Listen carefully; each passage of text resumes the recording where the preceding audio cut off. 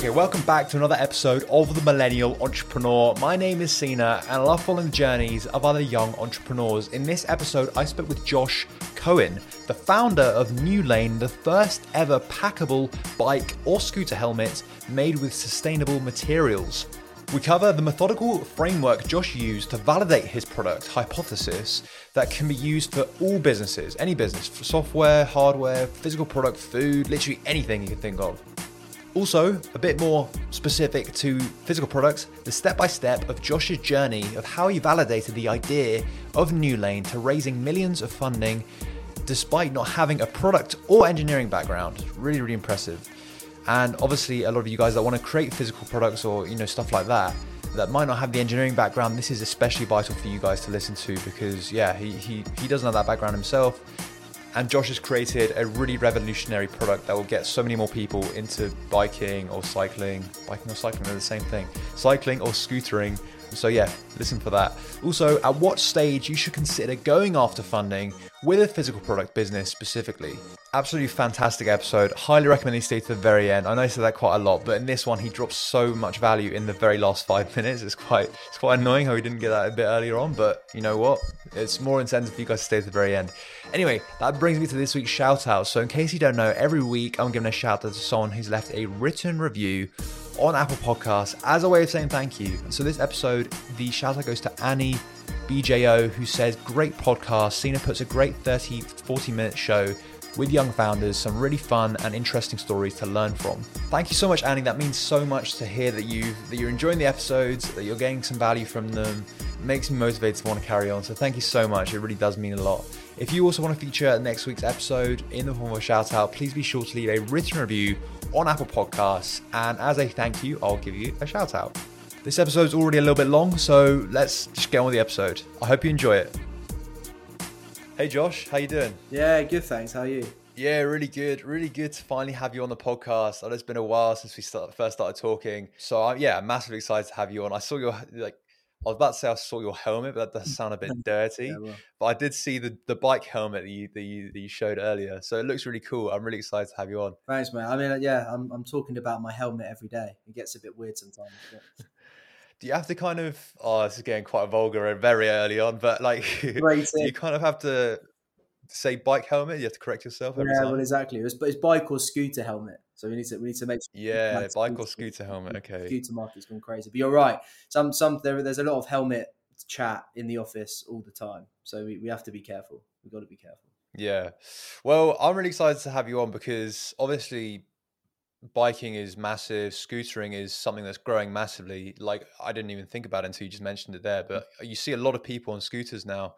They used to be just like toys for kids, but now it's like a legitimate way of traveling around big cities, like even in London, right? I think they might be like illegal in the streets, but in a lot of cities across Europe, instead of like Boris bikes, they have scooters that you can rent. So I know it's huge. It's gone crazy. It's gone absolutely crazy. I mean, because they're coming to, I live in London, and they're coming to London next month, I think it is. Some people have just won a tender to launch, and it's literally like a war zone. It's like land grabbing because you've got all of these massive scooter companies who are all raising hundreds of millions of pounds. I mean, every day I'd sort of log online. I say, it's like, Dot have raised 80 million or whatever. There's a bunch of them.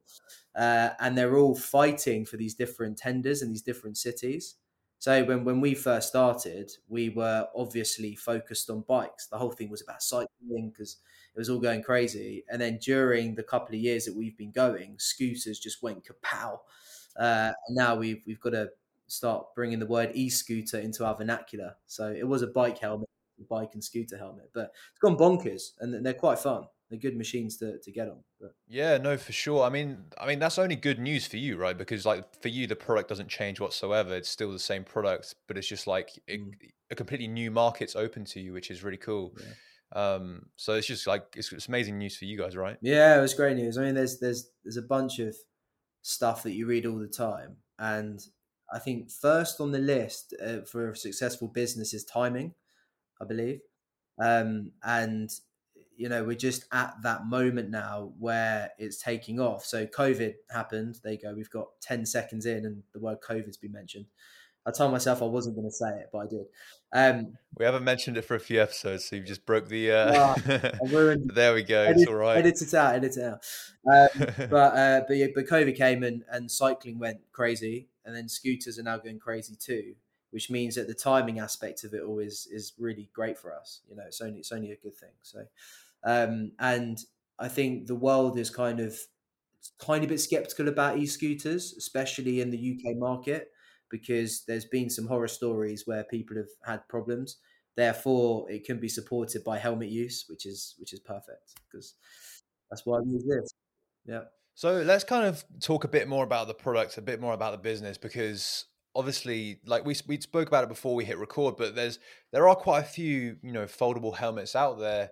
So where did your kind of journey begin with New Lane and to actually become the people behind the new the new foldable helmet? Yeah, sure.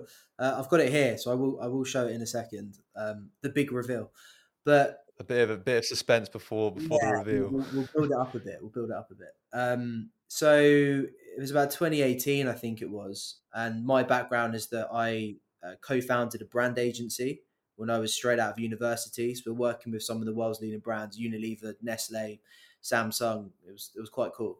And I found myself flying around the world all the time. So I was in New York quite a lot. I was in Switzerland quite a lot. Sounds glamorous, but it wasn't. And I was going in between meetings by tube or subway, by Ubers, by public transport. And I always talk about how I got sick and tired of sweaty people's armpits in my face on the tube. Mate, Uh, I do not miss that in at in all. New York, it was diabolical. Literally, you get on the tube you get in the subway in the summer, and it's horrendous. And I was sick and tired of spending a lot of money on Ubers, nightmare. So you had to pay so much money, and also traffic is a problem. So I became obsessed with cycling as a mode of transport. I used to think that people would dress up in lycra, shiny gear, look like an idiot, wear those stupid cycling hats, have a bunch of them, cycling around. But I actually realised that jumping on a hire bike was a really great way of getting around. So not only is it good for the planet, it's better for the planet than getting an Uber. It's also good for your pocket. It's a lot cheaper, and so it's convenient because you know the timings that you're going to get from A to B, and it's also good for your health. I frequently need to lose weight, so it's really good to have functional exercise. As you're going from A to B. Um, so I became obsessed with it as a way of getting around, essentially. So I was jumping on hired schemes wherever I was. But the way New Lane was born is that I was riding over Waterloo Bridge in central London, and I found myself in between two buses and a motorbike on a hire bike. Wasn't wearing a helmet because I was going to a meeting and I didn't want to carry a big, clunky, bulky thing with me. I didn't even want to know. I didn't even want to show people that I was cycling. And I got shaken. I was like, if I fall off my bike right now in between these two massive buses and this motorbike literally, zoom, I'm in trouble. So I basically said, right, let's see if there's such a thing as a folding bike helmet. So I can stick it in my bag and it's gone. Started looking into the market. And as you say, there are quite a few. But none of them are speaking to me. None of them reached out. I didn't want to buy any of them. They're either too expensive. They looked a bit shit. I just didn't really want them. So I basically went, right, that's it. Let's go on the process of making one that I would actually buy. I then was working with a guy called Dom at the time, Dom Cotton, who's now my co-founder, who's an avid cyclist, been cycling and commuting around London for years. And he's the guy who you see rolling down the street with a big helmet sort of snapped to their rucksack. And I went, Dom, that looks really bad and it must be really annoying, right? And he goes, you know what? I've got used to it, but it is annoying. And I was like, well, why have you got used to it? It's not good enough. I was like, did you know that folding helmets exist? And he went, what? No. Bearing in mind he's a big cyclist.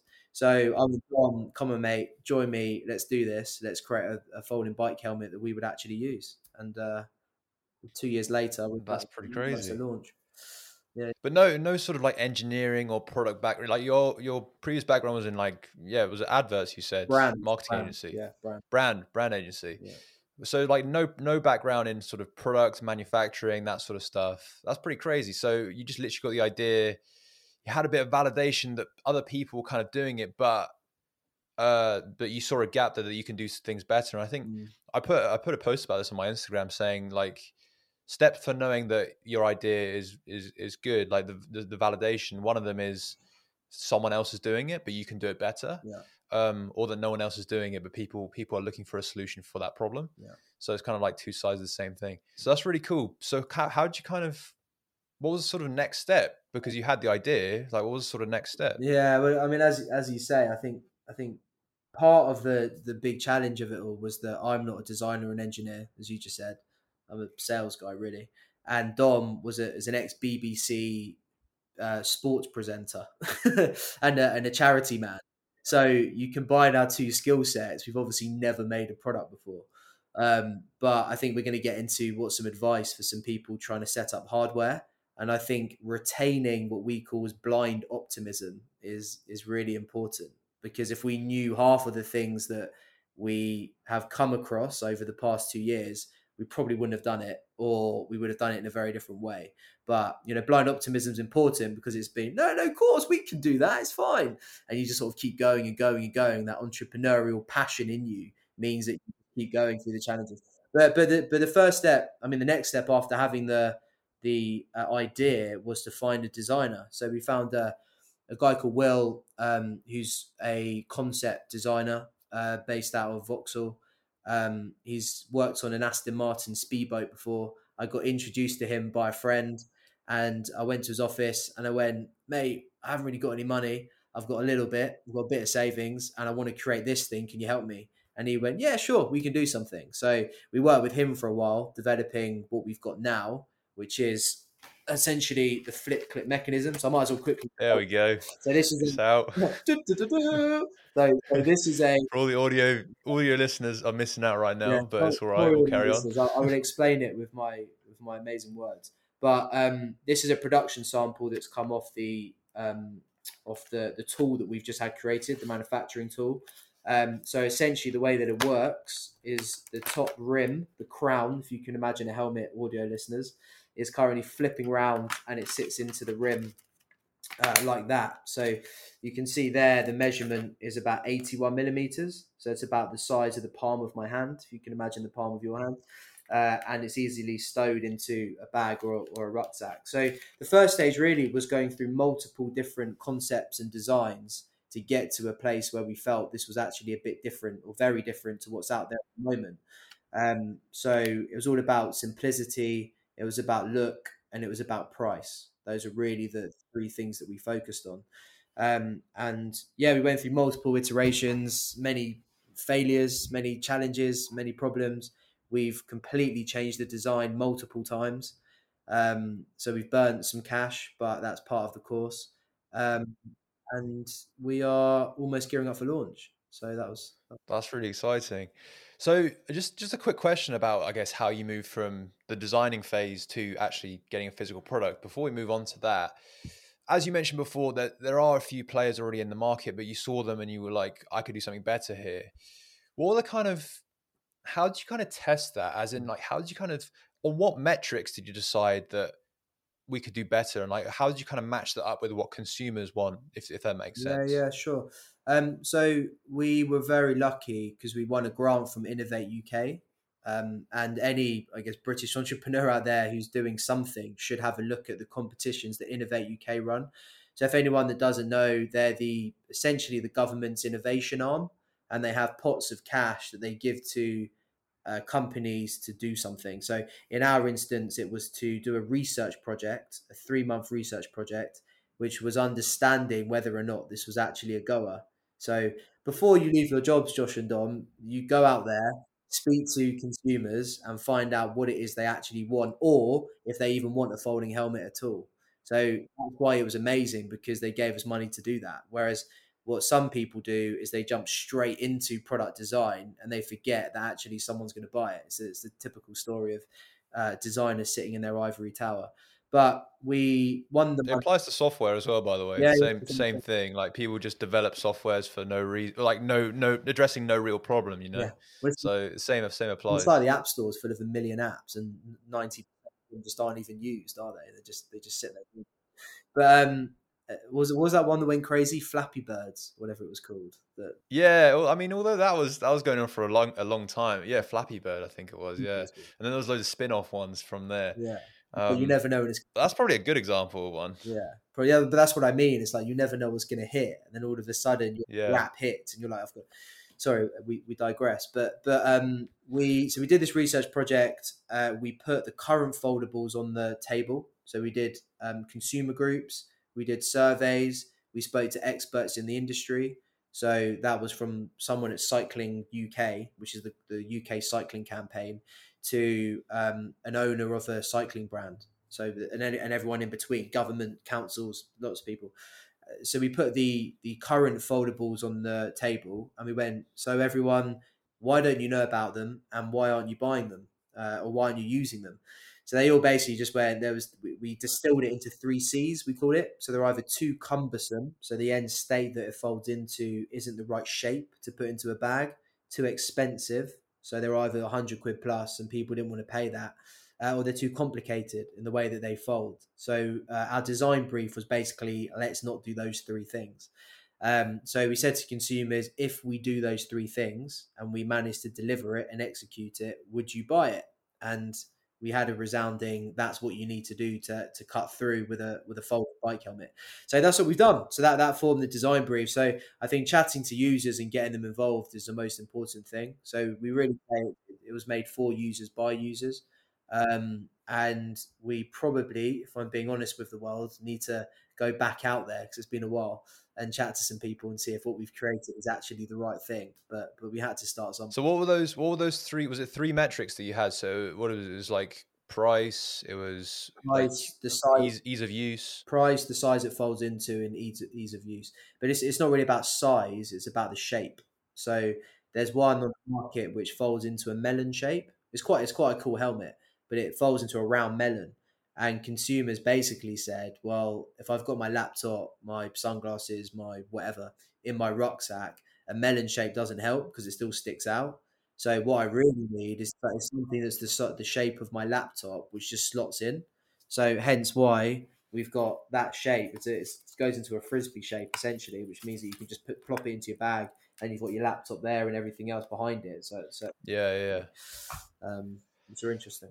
That's really cool. And I think if anyone's listening, I mean, this sort of obviously market research, we bang on about this all the time on the podcast, like, knowing what your customers like, but Yeah. more than that, like you've done it very methodical where you've gone to your consumers, found out which specific metrics that they value the most, and then kind of map your competitors against those metrics. And you're like, if I can play better here, here, and here, Mm, then like we've won. Like that's it. We can get these consumers to pay for our product. I mean that's kind of what I did for Wing as well. Like you could even map it out as a diagram, right? yeah. That's what I ended up doing. So I think that's a really good process, and it's good to know that works. Obviously, it works like for physical products, for hardware as well. So yeah, it's good. Like Yeah, well, that's a really good I approach. mean, to be fair, you make it sound like we were super methodical, but at the time it was like we were doing multiple things, and Innovate UK just happened to come off, so we got it, and then it allowed us to go through that process that you said. But I guess in hindsight, you're right. We had 3 metrics, we built a design brief, and then we've been designing against it ever since. So But I mean, in hindsight, right? Like, would you be quicker to get those metrics like very quickly, or do you think that sort of validation stage went as perfectly as it could have done? yeah, I think it's obviously really important, and I think the time that you spend doing your consumer research up front is valuable time spent. There are obviously quick and dirty ways of doing it. There's loads. I mean, literally, you could just go out there and chat to a few people, and then you go, well, 10 people validated my idea, and you sort of take what you want from it, cherry Yeah. pick it, and then you just go develop the thing. But we got a plethora of information from it, the way that we did it. The other thing is, because it's Innovate UK, it was super methodical. So we had to report back every month. So it wasn't like they gave you some cash and went, right, off you go. You had to basically report to them every single month to say, this is what we found, this is what's happening. So it meant that we had to be super sort of concise in what we were doing. But yeah, anyone listening trying to develop hardware, as painful as it is, you've got to get out there and spend some time up front chatting to people. Otherwise, you're going to develop something that people just don't want, and that's not what you should do. It was incredible hearing about Josh's journey, starting Newable, starting a physical product, given that he has no product or, engineering background. It was massively inspiring. And so I want to kind of question him a bit more about that, because he talked about how he went from a designer creating CAD mockups and obviously that prototype they used with the 3D printer. But I kind of want to talk to him about the next step. So how did he kind of go from that to the manufacturing stage, to did he do more validation? Does he talk to more consumers? Does he talk to funding bodies? What's the sort of next step from there? Especially important for any of you guys wanting to start a physical or hardware product. Obviously that validation process is so important. You should definitely do it. It's absolutely vital. So yeah, I wanted to find out what was next for him.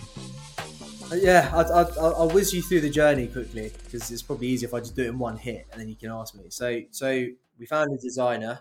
We 3D printed our first prototype, and watching the 3D print machine going for the first time was mind blowing, because I've never seen it before. It's like this little thing just. So I've never seen it in person. Like it looks so cool. I've never seen it in person. Yeah, it's mad. It's just like the thing that layers and then it just builds up. Yeah. Then after about 9 years, you end up with a helmet. But yeah, so we found the designer, we created a prototype. We then took that prototype to the London Bike Show, which is a big trade show in London, which unfortunately has been shut down because of the dreaded bug. And we put it on. It was hilarious. I negotiated a deal right at the beginning for super cheap, and we got we had all these massive companies around us with all these fancy stands, and we had a wedding table, if you can imagine, the like high wedding table with a white thing on it, and we had a spinning head on it, and we put our prototype on the spinning head. It was just a glass red head, and we had it spinning in the table, and we basically went, right, let's show the world. It was the first time we're going to actually show the public. So we had hundreds, probably thousands of cyclists over 3 days come up to our stand and be like, what's that? And we basically went, it's a folding helmet. And they went, no, it's not. And we went, it is. And we took it off and we flipped it round and we showed everyone. And they were mind blown because they didn't know folding helmets existed.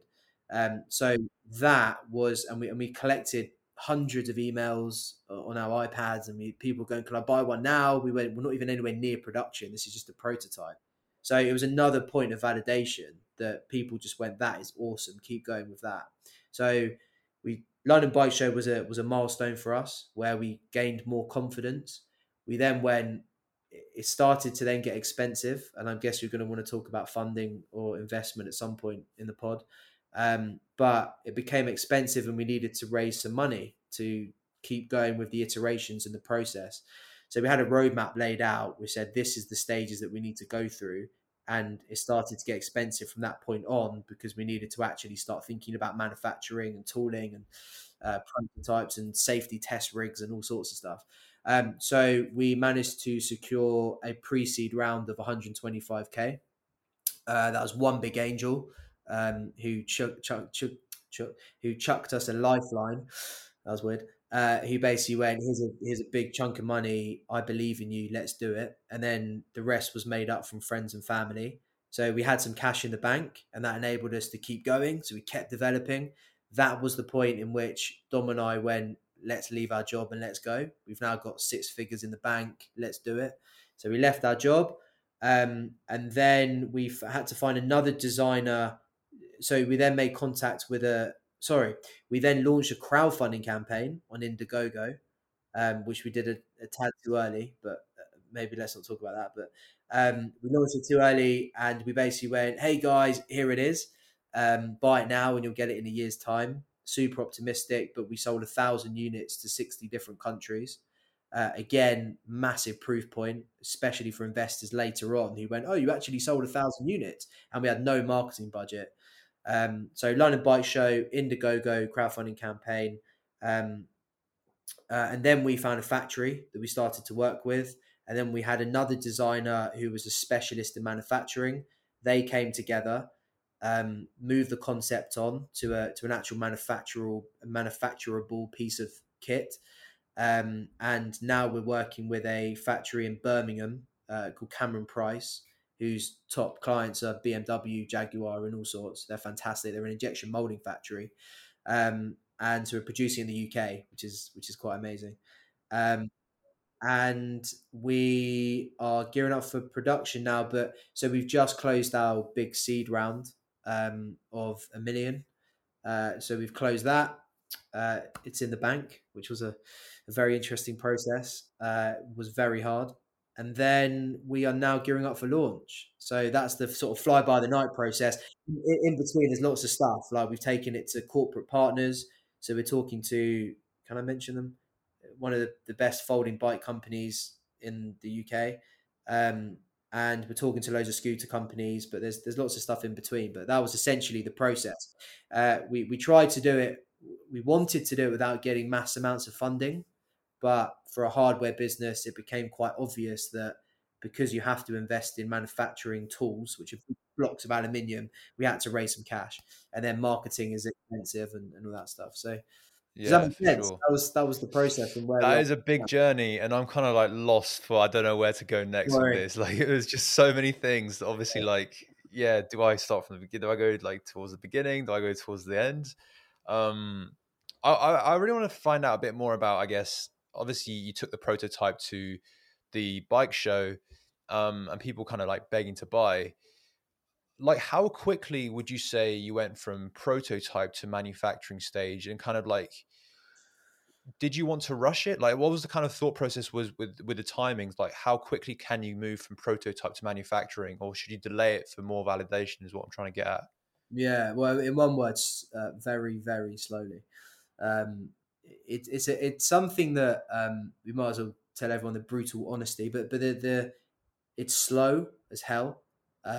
Trying to take something from a prototype. Well, it's slow for a company whose two founders don't know anything about manufacturing. I guess is probably the bigger point of it all, because we had a lot of validation, but and then we sort of moved to right. We've now validated the product with lots of different people, from as I said, corporate partners to users to cyclists to government bodies to loads of different things. So we sort of put not a line in the sand, but we sort of said, right, I think we validated it enough now. Now we need to get on and actually make it. But the process of taking it from a concept on a screen, a designed piece of CAD, it's called, where you've got the 3D design, to actually having it in your hands and having it be what you want it to be, and also passing all the safety certifications is a whole new ball game. And I think the only reason that we've managed to get as far as we've got to is because we've managed to employ or get involved some really uh, specific people who know about these things. So if it wasn't for the factory grabbing hold of it and going, right, guys, I know we usually work with big clients, but actually we love what you're doing. So we're going to help you through the process. If we didn't have people like that, then we wouldn't have got to where we've got to. But it's super slow turning something from a prototype into a manufacturer, but especially for a product that's essentially protecting your brain that has two pieces to it. Because I think because we're developing a safety product, it's been quite specifically hard. But we're getting there. But we're getting there. If that answers your question. Yeah, yeah. And I guess like should you want to take your time with moving from prototype to manufacturing stage? Because you might want to take your time with finding a good manufacturer, like you said before. Yeah. Like they really helped you. And like I know people want to move quickly in business, but maybe like with your experience, like would you say it was good to take your time with that stage? Yeah, well, it's a hot topic for me at the moment. We've got a fantastic advisor, a guy called Mark, who came on board to help us raise some of the money. Uh, and he keeps saying to me every time I see him, he says, "Josh, entrepreneurs always feel like they need to be doing something all of the time." And I went, "What do you mean?" And he went, "Sometimes the best thing to do is nothing." And he said that to me so many times. And I guess what he means by that is sometimes you have to let things sit and you've got to take things a little bit slower than you usually would have liked to. So I'm always sitting there as a bouncing bunny, going, "We've got to do something. We've got to do something. We've got to do something." Let's skip that bit of the process because I just want to get it out. But I think what I'm learning to do, even as a 27-year-old, is to slow down in the moments that are really important. Obviously, you want to do things quickly, right? You still want to be efficient and quick, but there are times where you need to slow down. So I think we spent a good amount of time validating it, and I think everybody should spend a good amount of time on that. And then I think when you come to the actual manufacturing of it, you need to spend an equal amount of time, but making sure you've got specialists to help you get through it. Um, yeah, I mean, it's an interesting one at the time because sometimes you want to move really quickly, but sometimes you just can't. And especially when you've got, especially in hardware, because I've got friends who are developing tech, and they can move quickly because it's just a matter of them. Well, not just a matter, but they can tap on the keys, and they end up with something on the screen, and they can send it out to a bunch of people, and it's there. With us, you've got to wait for China to do some stuff. You've got to wait for these big tools to be created. You've then got postage. You've then got prototyping, and they all are just waiting time that is out of your control because you're somewhere 1,000 miles away in that direction. So Josh, I want to like use the last like few minutes to kind of talk about funding a little bit, because how does funding work in the case of, say, physical products? As in, when do you say when do you kind of go for funding? Because obviously you said there's a stage where you need funding to be able to fund the manufacturing run or a bit of research or whatever. But as you said before as well, you can get funding with just a prototype. So at what stage, if anyone's thinking about doing a physical product business, at what stage would you say funding is the right time for you? well, I think the first thing to say, and it's obviously really easy to say, is that if you don't have to raise money, don't. That's the first thing. People think the shiny bright lights of getting investors on board is the best thing to do. But if you can, bootstrap it or fund it yourself. But obviously, people aren't in that privileged position. So we had some really good advice from one of our really early advisors, a guy called Brett. He founded a company called Streetcar, which sold to Zipcar for some decent bucks quite a few years ago. But he was guiding our investment strategy from the beginning. And he basically said you need to get to certain milestones, which means that your company is more valuable to investors. And then once you get to that milestone, you think about the next milestone, and you keep going, and you raise as little as you possibly can to retain as much of your business as possible to get to that next milestone. So it's all about breaking it down into chunks. So, and I think every business is completely different. Every business is different. For us, we bootstrapped, we used as much money as we could personally until we got to a certain point where we just had to spend money and there was no getting away from it. And there are creative ways of you get a corporate partner in and they give you some money up front and that's how you fund it. But I guess it comes to a point in a hardware business's life cycle where you just have to start creating, and that point of creation costs money. So you've got to raise at that point. But raising is not, obviously it's a very long process, and hard, really hard. But if you have the right value to investors and the right proposition, then you'll be okay. So I think when the time's right is probably my answer to your question. That's a really long-winded way of answering it. But when the time is right for your business and you personally is when you raise the cash, not if you think, oh, I want to say that I've raised a seed round or I've raised a pre-seed. Do you know what I mean? That should not drive it. It should always be driven by milestone and when you actually need to raise the cash. That would be my advice to anyone. I think that's a really wonderful note to end on, actually, because I feel like, especially for, I guess, our generation and like all the people I kind of speak to who want to get into entrepreneurship, they see kind of the shining lights of Silicon Valley, Yeah. and they see all the news and things like that come out of it. And it's like, this company's raised, 5 million in funding. This company's raised this much in funding. And I almost sometimes feel like that funding is kind of the aim. As I don't know if you've seen that with certain Completely. sort of people, but like, Yeah, completely. yeah, but it shouldn't be like that. No, mate. I literally couldn't agree with you more. I mean, I'm not gonna shout out. I'm not anyway. I won't put any of my mates in it, but I have friends who are literally going after the goal of grand exit. And it's important to have aspirations, and it's important to. I think at the beginning of a company, if your end goal is to sell the thing, and I do know some companies that's worked for, because everything they've done is to play in the space, which means they ultimately get bought, which means that they go through the whole structured funding round. But I personally think, and I think it takes the sort of passion out of it, that if you're just going for that exit in 5 years' time and everything's leading to that, I don't know where the fun of it is, to be honest. I mean, it's probably really fun if you sell your business for 100 million and you get loads of money, fine. But I just don't understand where the sort of passion is when all you're trying to do is sell it to someone. So I hate that, to be honest. I really do. I mean, because when we were raising investors, of course, they ask you, what's your exit strategy? And you sort of make up some cock and bull about, oh, yes, well, I'm going to sell it in 5 years' time to a massive company and we're going to all make loads of money. So invest in us now. And that would be nice. But I think what entrepreneurs should do is remain focused and passionate on their end goal. And I think that end goal shouldn't be, I want to sell the company. It should be, I want my product to give value to the people that I want to give value to. And therefore, it may then be valuable to someone else to purchase. I think that's the way around it should be. And as you say, a lot of people think that, it's sexy to be an entrepreneur now. And I'm not going to lie. I love it when I write founder and CEO on a piece of paper somewhere. It makes me feel good about myself. But what I should really be writing is firefighter. But that's a whole nother story. But yeah, I'll tell you a point, mate. I hate it. I don't think that's what people should be going for. Shouldn't be. Yeah. Well, I really hope that people have stayed to the very end of the podcast, because I think that's a really nice note to end on. Josh, it's been an absolute pleasure having you on the podcast, talking about New Lane.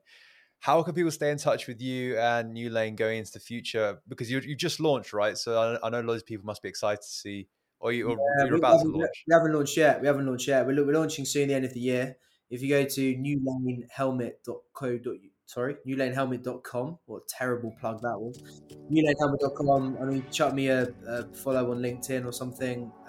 We'll be launching our social channels soon. But launching towards the end of the year is the plan. But thanks, it's been great. No, my pleasure. Thank you so much again, Josh, and I'll see you later. Perfect. Bye. Thank you so much for staying to the very end of the episode and for listening to this episode of The Millennial Entrepreneur. It means so much to me that you've taken the time to listen. I hope you found a lot of value in this, especially given that Josh's background isn't in engineering or product, but he's come up with an amazing product. If you did enjoy, please be sure to leave a 5-star written review on Apple Podcasts. And as a thank you, I'll give you a shout out in the next episode. If you're on Spotify or any other platforms, please be sure to subscribe to us on YouTube. The link will be in the description. Also, all the video episodes will be on YouTube also, so you might as well go there if you want to see a glimpse of the helmet. So yeah, thank you so much for listening, and I'll catch you in the next episode.